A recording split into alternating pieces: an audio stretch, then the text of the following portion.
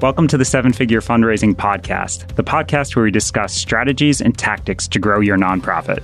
I'm your host, Trevor Bragdon. Today's interview is with Ben Green.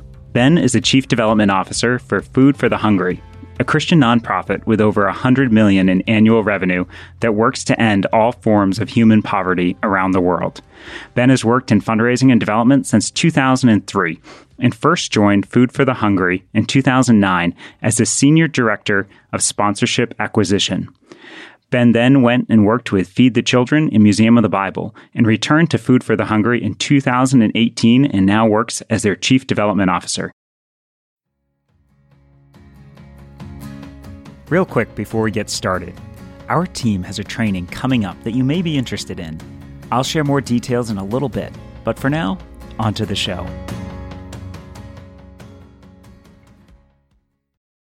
Welcome to the show, Ben. Thanks so much for having me on, Trevor. Glad to be here. Well, I'm really excited to have you on the show, Ben, because you have such a diverse background working in fundraising and you've done it your whole career. Can you just tell us a little bit about that background and how you got involved? Sure thing. I think it's probably like a lot of folks in their careers that I feel like I, in some ways, tripped and fell into it. I graduated college with a psychology degree. During my senior year of college, I started getting very interested in humanitarian relief and development work around the world. And so very interested in it and fell in love with an organization called World Vision, a large humanitarian relief and development organization. And so upon graduating college, I basically begged World Vision for a job. My love for fundraising really started out more so with a love to help people and a want to help people. And that desire really turned in later on to a love for fundraising. But really how this whole thing began was me just really wanting to work for this organization who was doing extraordinary things all around the world, helping people. I had no idea that, as I look back now, that was in 2003. As I look back now in 2019, I think that I would still be in the fundraising space and helping similar nonprofits. That's great. So can you tell us a little bit about your experience after World Vision, where you went to work with Food for the Hungry and help them building out and launching their child sponsorship program? Sure thing. So in 2009, I received a phone call. I was working at World Vision. I was very happy. I wasn't looking for any other work and enjoying what I was doing. But I received a call from the Chief Development Officer of Food for the Hungry at the time. He reached out to me and said, Ben, we're really wanting to get serious about our acquisition of child sponsors. A couple of folks had suggested my name as somebody to potentially lead that charge. They had an existing child sponsorship platform, but just really struggled, I think, to get things going over the years through acquisition. And so through several conversations, a trip out to Phoenix to sit down with Food for the Hungry and kind of hear more about what they were wanting to do, what they were wanting to see accomplished. And then, of course, a lot more about their mission, I decided to jump on board.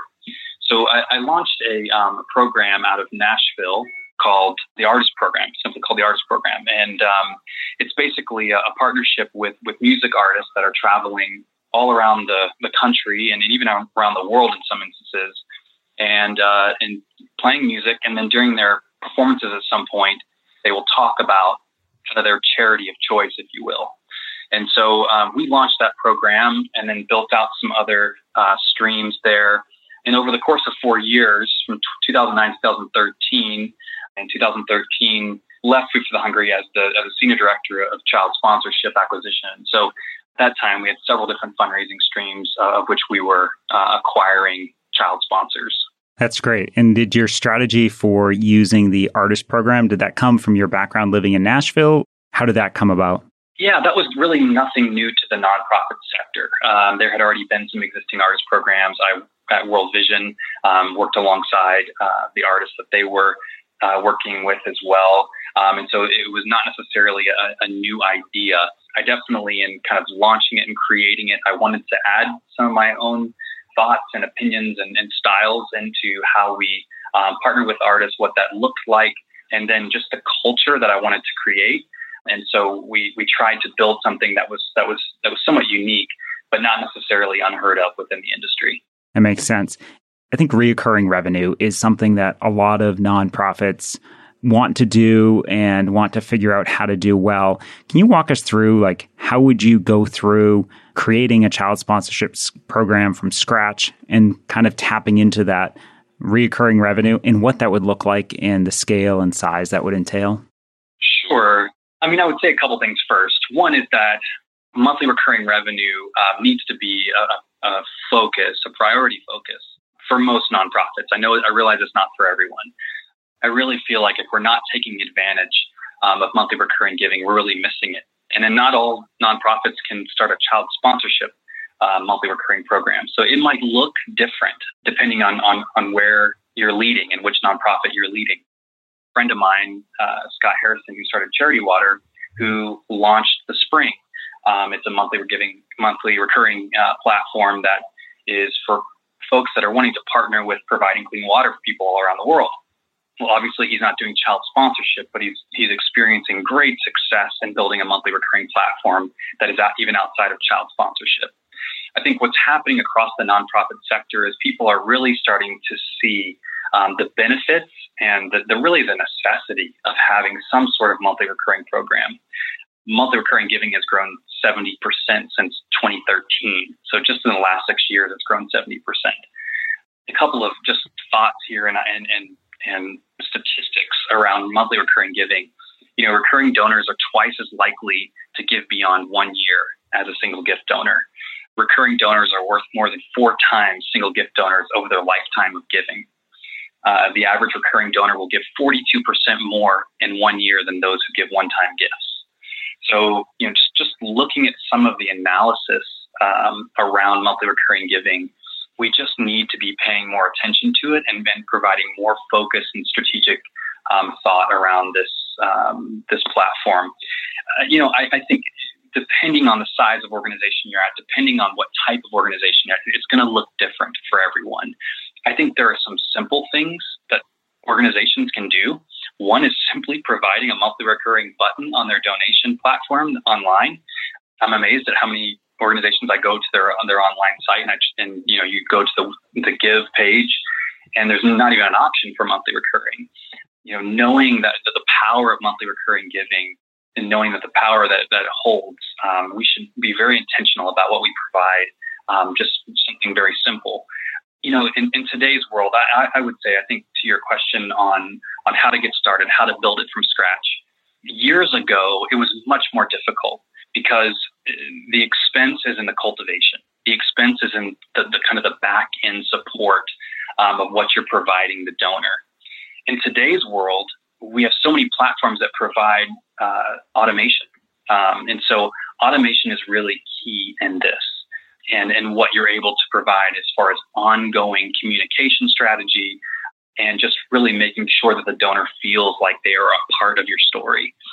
And so, you know, now you have peer-to-peer platforms and volunteers and all these different ways that digitally folks can engage in this. And I think that a lot of those initiatives need to be married into the monthly recurring donation platforms.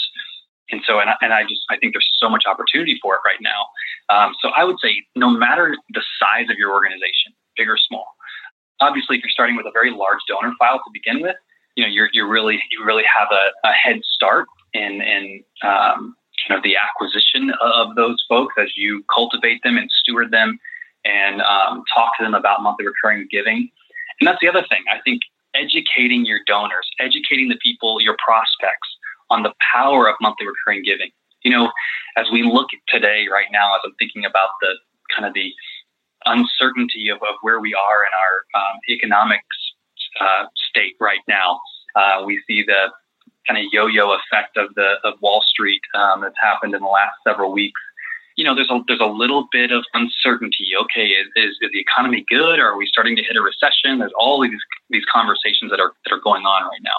What I'm seeing across the sector is my friends that oversee large development programs that are solely based on major donor funding start to get really nervous during these times because they realize this could, you know, heading into the year end here, this calendar year end, this could really impact their giving.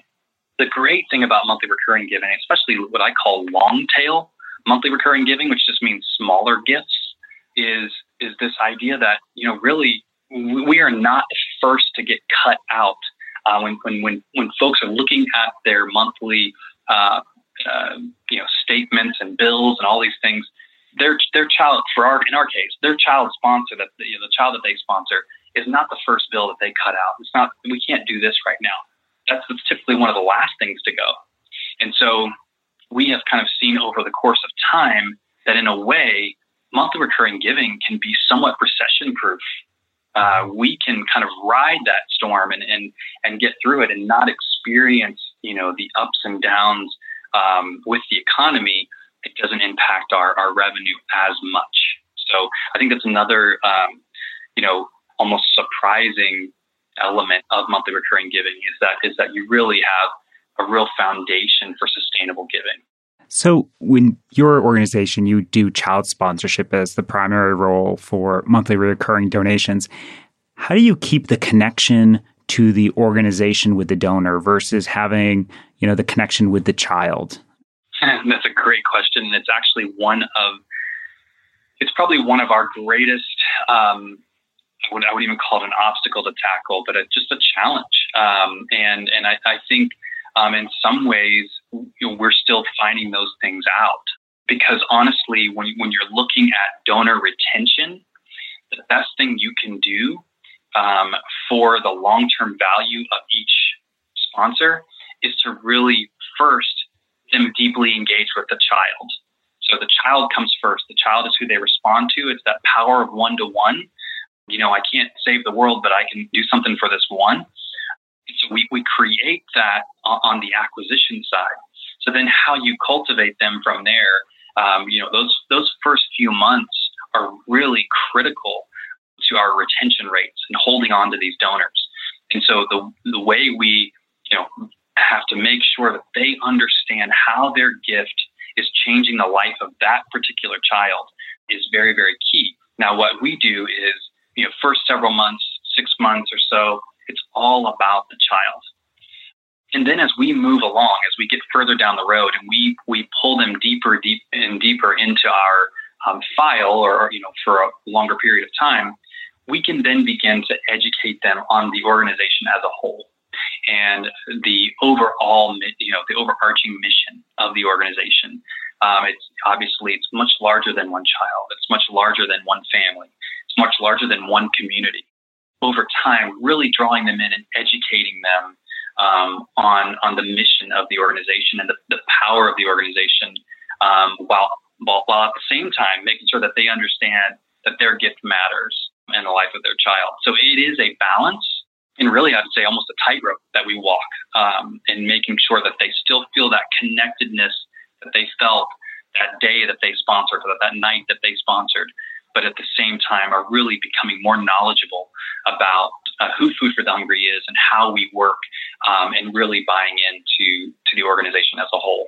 And then after this 12-month period where you've spent the first 6 months talking about the child and then introducing them more to the organization, do you do kind of a mix of the two beyond that? Or is it just interwoven where you give the updates of the child and the organization? How do you handle that? Yeah, it's completely interwoven. They will then begin to receive materials that both talk about and educate around all that the organization is doing as a whole, but also they're getting report card updates on how their child is doing in school. They're receiving different activities and maybe benefits of their communities that their child's community is receiving because of their gift. So it is a both and. As you continue and kind of keep walking this road with them, you want them to stay connected. And honestly, the greatest retention tool that we have, the greatest tool that we have to keep people connected, to hold on to them, is writing to their child. So they get a letter from their child, they can write to their child. That is the greatest retention tool that we have. And so we really have to couple that and marry that with the education of the organization as a whole, and really helping them understand that yes, they are champions of this particular child, but they are also champions of the organization at large as well. Right. And that goes back to your whole connecting with the child by communicating back and forth and makes it that much more real. They have a real note from you. You have a real note from them. It's that bond and that relationship. We'll get back to the interview in just a minute. But first, I want to tell you about our upcoming 7-Figure Fundraising Workshop, this February 26th through 28th in Alexandria, Virginia. We'll be teaching the 7-Figure Fundraising System and how to grow your existing major donors and find new ones. This is an intimate workshop where we limit it just to 24 people so you can have one-on-one coaching so you can leave feeling confident, knowing exactly what to say at your next donor meeting. Here's what some of our past attendees have said. Best thing I've ever done. I am so excited to have learned even more than I thought I could ever know. I've been reminded just how much I've forgotten about fundraising, about fundamental habits, developing consistency, thinking of new ways to attack the same problem. It's all covered in the 7-Figure Fundraising Workshops. I recommend them highly. The coaching has been phenomenal, unlike anything I've been a part of in a dozen years of fundraising. This workshop is crucial if you really want to grow your nonprofit, and it's worth the time, the energy, and the money because you're making a true investment into your nonprofit organization and most importantly into you, the person who's executing it. This is going to make my life a lot easier because now I have the tools necessary to be more successful. To learn more, visit 7figurefundraising.com where you can sign up for the workshop or schedule a call with me to answer any questions you have about the workshop. I hope you'll join us in February. Now, back to the interview.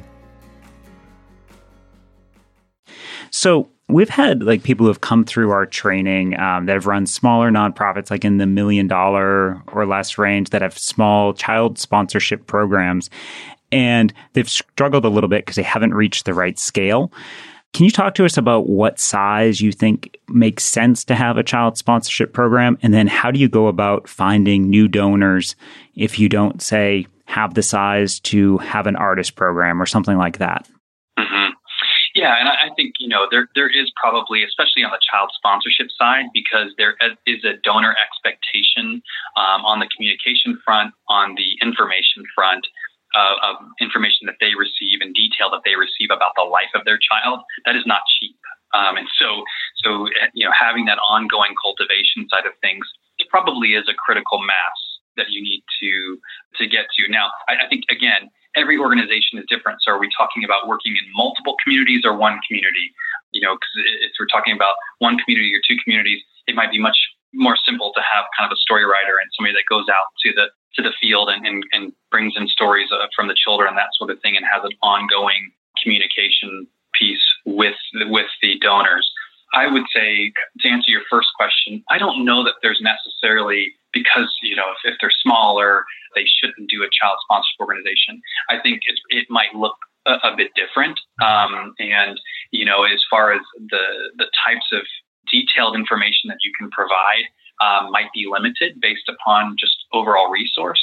But I still believe that if you can still talk about the power of your work and the impact of your work and connect that to the life of the child, I still think it's doable. I would love to look at each of these folks that are asking you these questions and look at a case-by-case basis and see how I could help them mold and shape their programs, because I really feel like no matter the size of organization, that you have capacity to do this. As far as acquisition goes, there are many different ways to acquire. There's a organization called Compassion International, which has they're a Christian-based organization. They have a large church program. They partner with churches all across the country, and churches sign up to get kids sponsored in certain communities. Churches do the same thing with Food for the Hungry. They do the same thing with us. So I look at these different organizations. They all have their niche, if you will, in acquisition streams. And so, again, I think it kind of depends on who your demographic is, who's going to be responding to this. But, I would say on the digital front, there's opportunity for acquisition. On a volunteer front, on a peer-to-peer front, there is opportunity for acquisition. As social media continues to grow, as the influence in social media continues to grow, there are partnerships that can be done with social media influencers that can help beef up acquisition on child sponsorship front. So I think there's many different lanes that you can choose to run in. And I would say another thing that I think could be an interesting piece of this, and really it's something we did early on at Food for the Hungry, when we first started the artist program, we didn't have just unlimited, unrestricted dollars. And so we went out and kind of created an appeal, if you will, to high capacity donors that would help us fund the artist program, because we knew that the long-term value of these child sponsors would be enormous and would really put the organization in a much healthier place. And so I would say, challenge these smaller nonprofits as well to say, could you find a seed donor who would say, yes, I buy into this strategy and I see that this could be a potential 10 to 1, 12 to 1, 15 to 1 return long term for the organization. And so I want to help you, to launch this particular acquisition stream or that one. And I'm not just talking about artist program, I'm talking about, any sort of acquisition stream. So I think there are ways that you can kind of tackle that side of things, but it just really depends on some key factors like demographic and other pieces that will determine which route you should go. Right. And that's such a great point about going to a major donor and saying, hey, do you want to fund setting up this project and this program? So is it like trying to get to 5,000 donors and 5,000 child sponsorship? And like, what does that look like as a cost, like per acquisition? Like, what are some rough numbers that someone should be thinking of for like back of the envelope math on just calculating how much a program like this would cost so they could present it to a major donor? Sure. And I think that, for one, volume is always going to bring down your overall costs, sure. Right? So the more you can acquire, the overall acquisition costs will go down. Really, acquisition costs, if you look across the industry, if you're just specifically talking about child sponsorship acquisition costs, they're really all over the map. The great thing is, we know that every sponsor that comes in the door is worth more than $2,000 to us over 5 years. So every sponsor that comes in the door, we just know that that's going to be the long-term donor value. So if you kind of compare that to your other fundraising streams, so if you're doing direct mail, what is your cost there? What is your cost per acquisition? What is your of a new donor, and how long does it take for you to get whole to acquire that particular donor? If you're doing major donor cultivation, whatever it is that you're tackling, I would say to really, look at your costs. What are those costs to acquire those donors? And I would be willing to pretty much bet on most of them that the monthly recurring donor acquisition is probably going to outpace the ROI of most of the other fronts.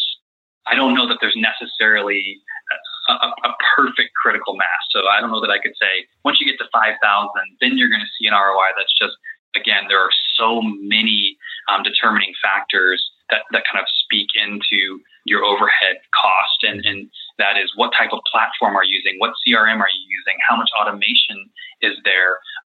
A huge piece of any kind of monthly recurring donor platform is it monthly recurring on credit card, or are you having check writers? We try to get all of our donors pushed over into automatic monthly recurring, even EFT. EFT is different than credit card. So, where it's just coming out of their account every month. They're not even having to think about it. They don't have to sit down and write a check. And just the cost, that it takes to process that and send the mailers and all of that goes into it. So there are so many elements and pieces of it that would speak into kind of what it would cost you, especially on the cultivation side. But I think the positive side of this is that we're getting so much better from a technological standpoint and so much more efficient out there with things that are available to us and platforms that are available to us, that this is becoming more and more doable and sustainable for even much, much smaller organizations. Right. And so just to summarize, basically, if you're starting this program from scratch, look for a program or a CRM or the back end where it's mostly reoccurring through credit cards or automatic check withdrawals. Look at a calculation on what your lifetime value of that donor would be, and then look at, what a percentage of the value of that lifetime donor might be the target for what that acquisition cost should be. So if it's $2,000, maybe it's 5% of that or something like that, and just test some numbers there and kind of experiment and test and see what your response is. Is that roughly how you would do it? That's it. Yeah. And then I would keep working with it. How can we become more efficient? I mean, we're still a Food for the Hungry. We have 100 and, I don't know what it is this month, but 140 something thousand monthly recurring donors. Wow. And so, as you look at that and you think, because we get some folks in the industry that are smaller than us, or there are those that are much larger than us too, but they're smaller than us that come in and they think, oh, you must have everything perfect and everything's just all figured out. We're working on it too. We're trying to get better too and more efficient. We want to get more money to the field. We want to get more dollars into the impacting the lives of our beneficiaries. And so that's a huge point of emphasis for us too, is how do we get better? How do we keep lowering that number? The hard part about it is, I mean, Trevor, it's not getting cheaper to raise a buck, unfortunately. Right. And as more nonprofits, continue to launch throughout the United States, it becomes more competitive for both major donors and long tail donors alike. It's not necessarily getting cheaper to raise $1. However, we can do better on our system side. We can do better on our cultivation side and our efficiencies in our systems and processes to make sure that we are maximizing every dollar that does come in the door. Right. That's such a great point on maximizing and making sure you're having more efficiencies. I want to just shift gears a little bit and just talk about your experience with Museum of the Bible. And I think that's really a fascinating story about how you went about acquiring donors. So you can tell us about your experience launching Museum of the Bible and the part of the project where you had to find 25,000 donors in 18 months. Yeah. So the Museum of the Bible part of my story was such an interesting time. I kind of stepped out of this humanitarian relief development side of things and really went into the museum space. The museum was such an interesting story for me in that here you had this family that were the seed funders for this incredible, huge vision to tackle this massive vision of building a Smithsonian quality museum in Washington, D.C. that was all around the history, the impact, and the narrative of the Bible. And so such an interesting time, such an interesting dream and vision, if you will, to kind of launch this thing. The interesting piece of it was here you had this family that wanted to give a very large portion of the funding, but they didn't want to do it alone. And they were incredibly generous, but they really believed that this project was bigger than them. And so they wanted to invite others to be a part of it. So a 501c3 was launched, Museum of the Bible was launched, and here we are as we're operating, but we have this large source of funding coming from one singular family. From a public funding standpoint, we had to kind of reach a certain threshold of donors to make sure that we were kind of within the guidelines of being a true nonprofit, true charity, not a foundation. And so we needed to get to about 25,000 donors. And so that 25,000 actually ended up, and Trevor, I don't know how much I shared this with you, but previously, but that 25,000 actually turned into, what if we got 1 million donors? What if we got 1 million people to say that they wanted to stand with this museum?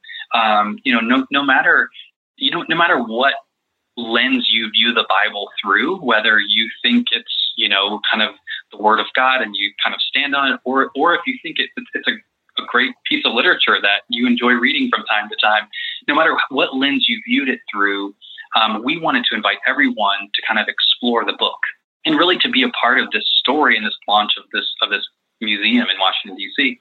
And so we thought, what if we can get 1 million people to say, yes, I want to see this thing come to fruition.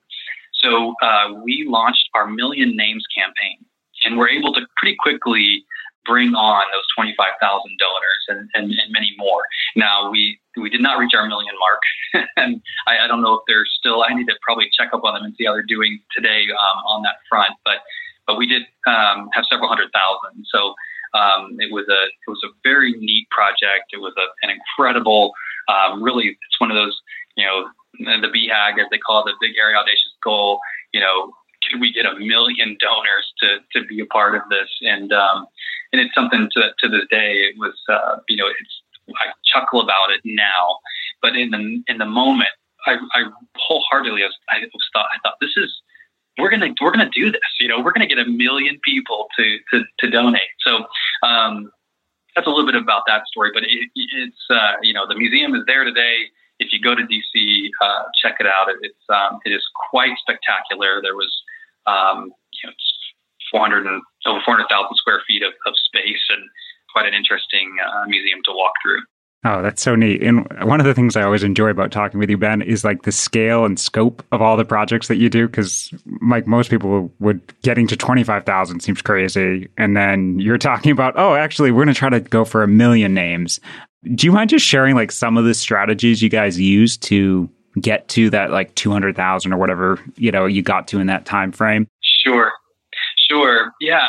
So one of the things was, we kind of had this idea that what if everybody could be honored in some way, and that was again kind of going back to the family who were the generous original supporters of this mission, of saying we believe this is for everyone. This is not for one family. This is not for one, even just religious group or denomination or anything like that. This is really for everyone to come and enjoy and to experience this book that, regardless of your thoughts on it, has shaped history. And so we really tackled many different fronts. We did social media. We did peer-to-peer. We did live events. We partnered with again, kind of the music artist front and went out and did a lot of live events. We held events at the museum. We held events all across America. So we married it in with some of our major donor event opportunities and kind of galas that we held all across the country, and really had a real neat kind of momentum and stirring of people looking at this and saying, yeah, 1 million names. Wow, I want to be a part of that. I mean, we partnered with everything from music artists that were out on the road to, I remember one of the things we did was we partnered with a homeschool convention. And so we had all these parents and kids from that were homeschooled all across America that would come to these conventions and say, yeah, we want to be a part of this. And so, really neat, but it really ran the gamut. I mean, we did direct mail and a little bit of everything. Mm-hmm. And was there one like strategy in particular that was surprisingly successful that you never would have guessed would be successful, or something that was kind of unique that surprised you? I would say, and some of the things that I hope today are, one is that once those folks are brought in the door, as they were stewarded and cultivated well, a few of them, especially that came from the music events, some of the folks that came in that said, yeah, I'll give $30, or I'll give $40 to be a part of the Million Names campaign, eventually became much larger donors. And so, we're kind of into that, the old school way of saying is the donor funnel, and as they kind of work their way up the funnel, they really, became significant supporters for the organization. So really neat thing to see, and just an exciting thing to be a part of on the ground level. So now that you've kind of done that had that really cool experience, you're now back working with Food for the Hungry in the Chief Development Officer role. You've done that for about 6 months or a year now. What's different about that role versus all of these other fundraising roles you've had?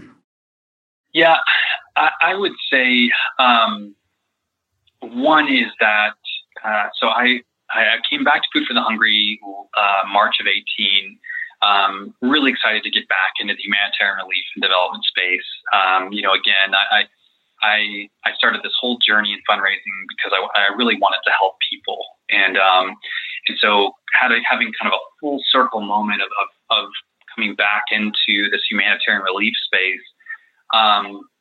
And then last October 1, starting as Chief Development Officer for this organization that I love so dearly.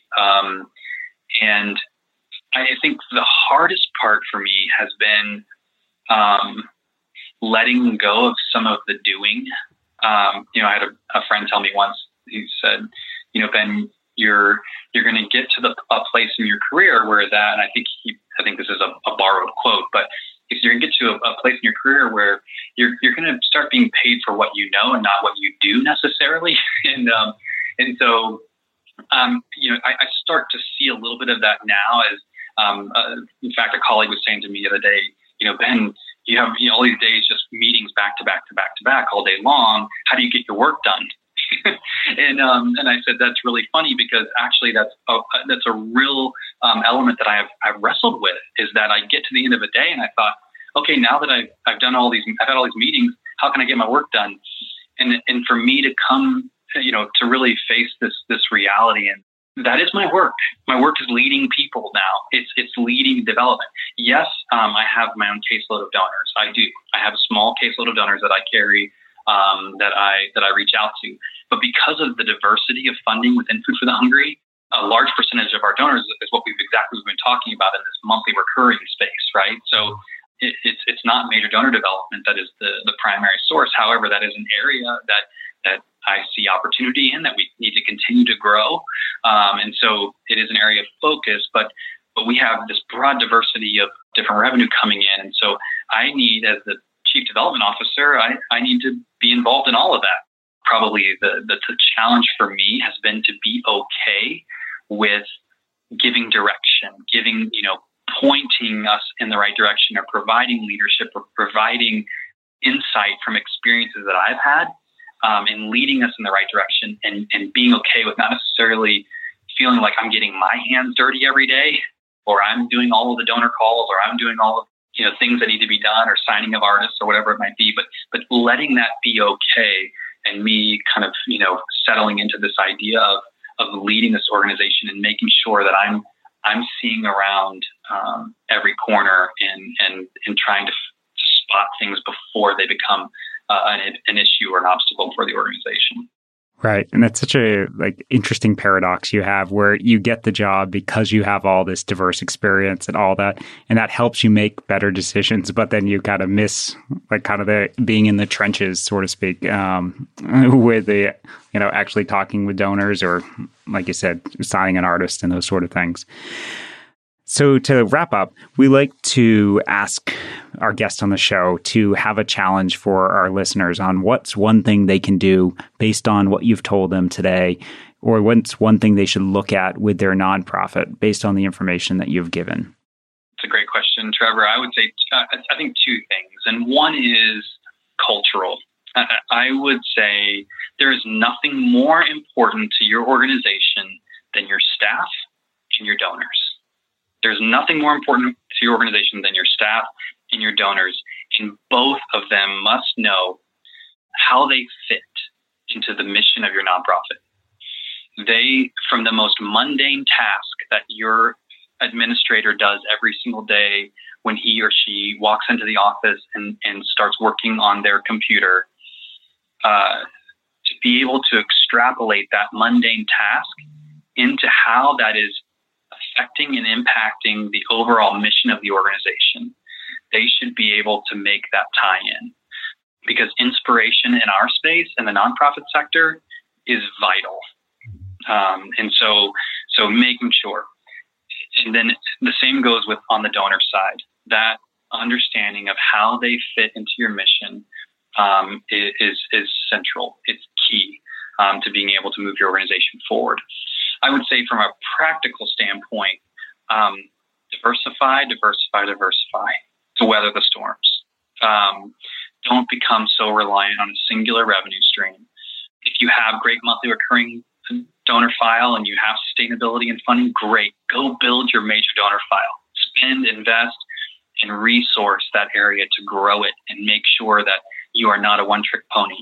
If you have all of your eggs in the major donor basket, go and invest in monthly recurring donors. If you have a story to tell where where major donors are giving to your nonprofit, then you have a story to tell that monthly donors will give to your nonprofit.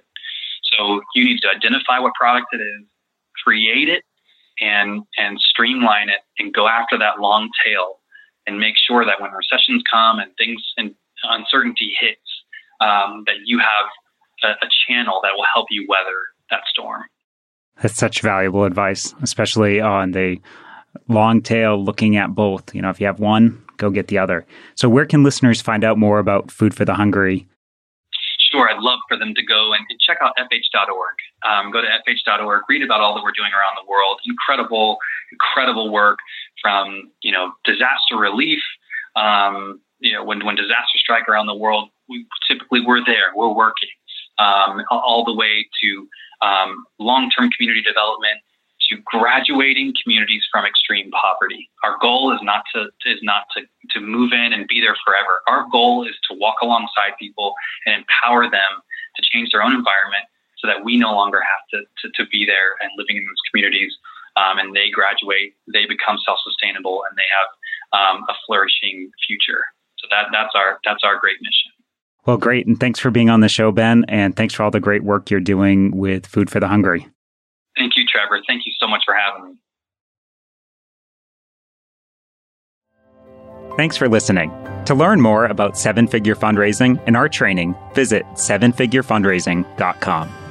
Finally, if there's one person you know would benefit from hearing this episode, please take a minute and share it with them. Thanks.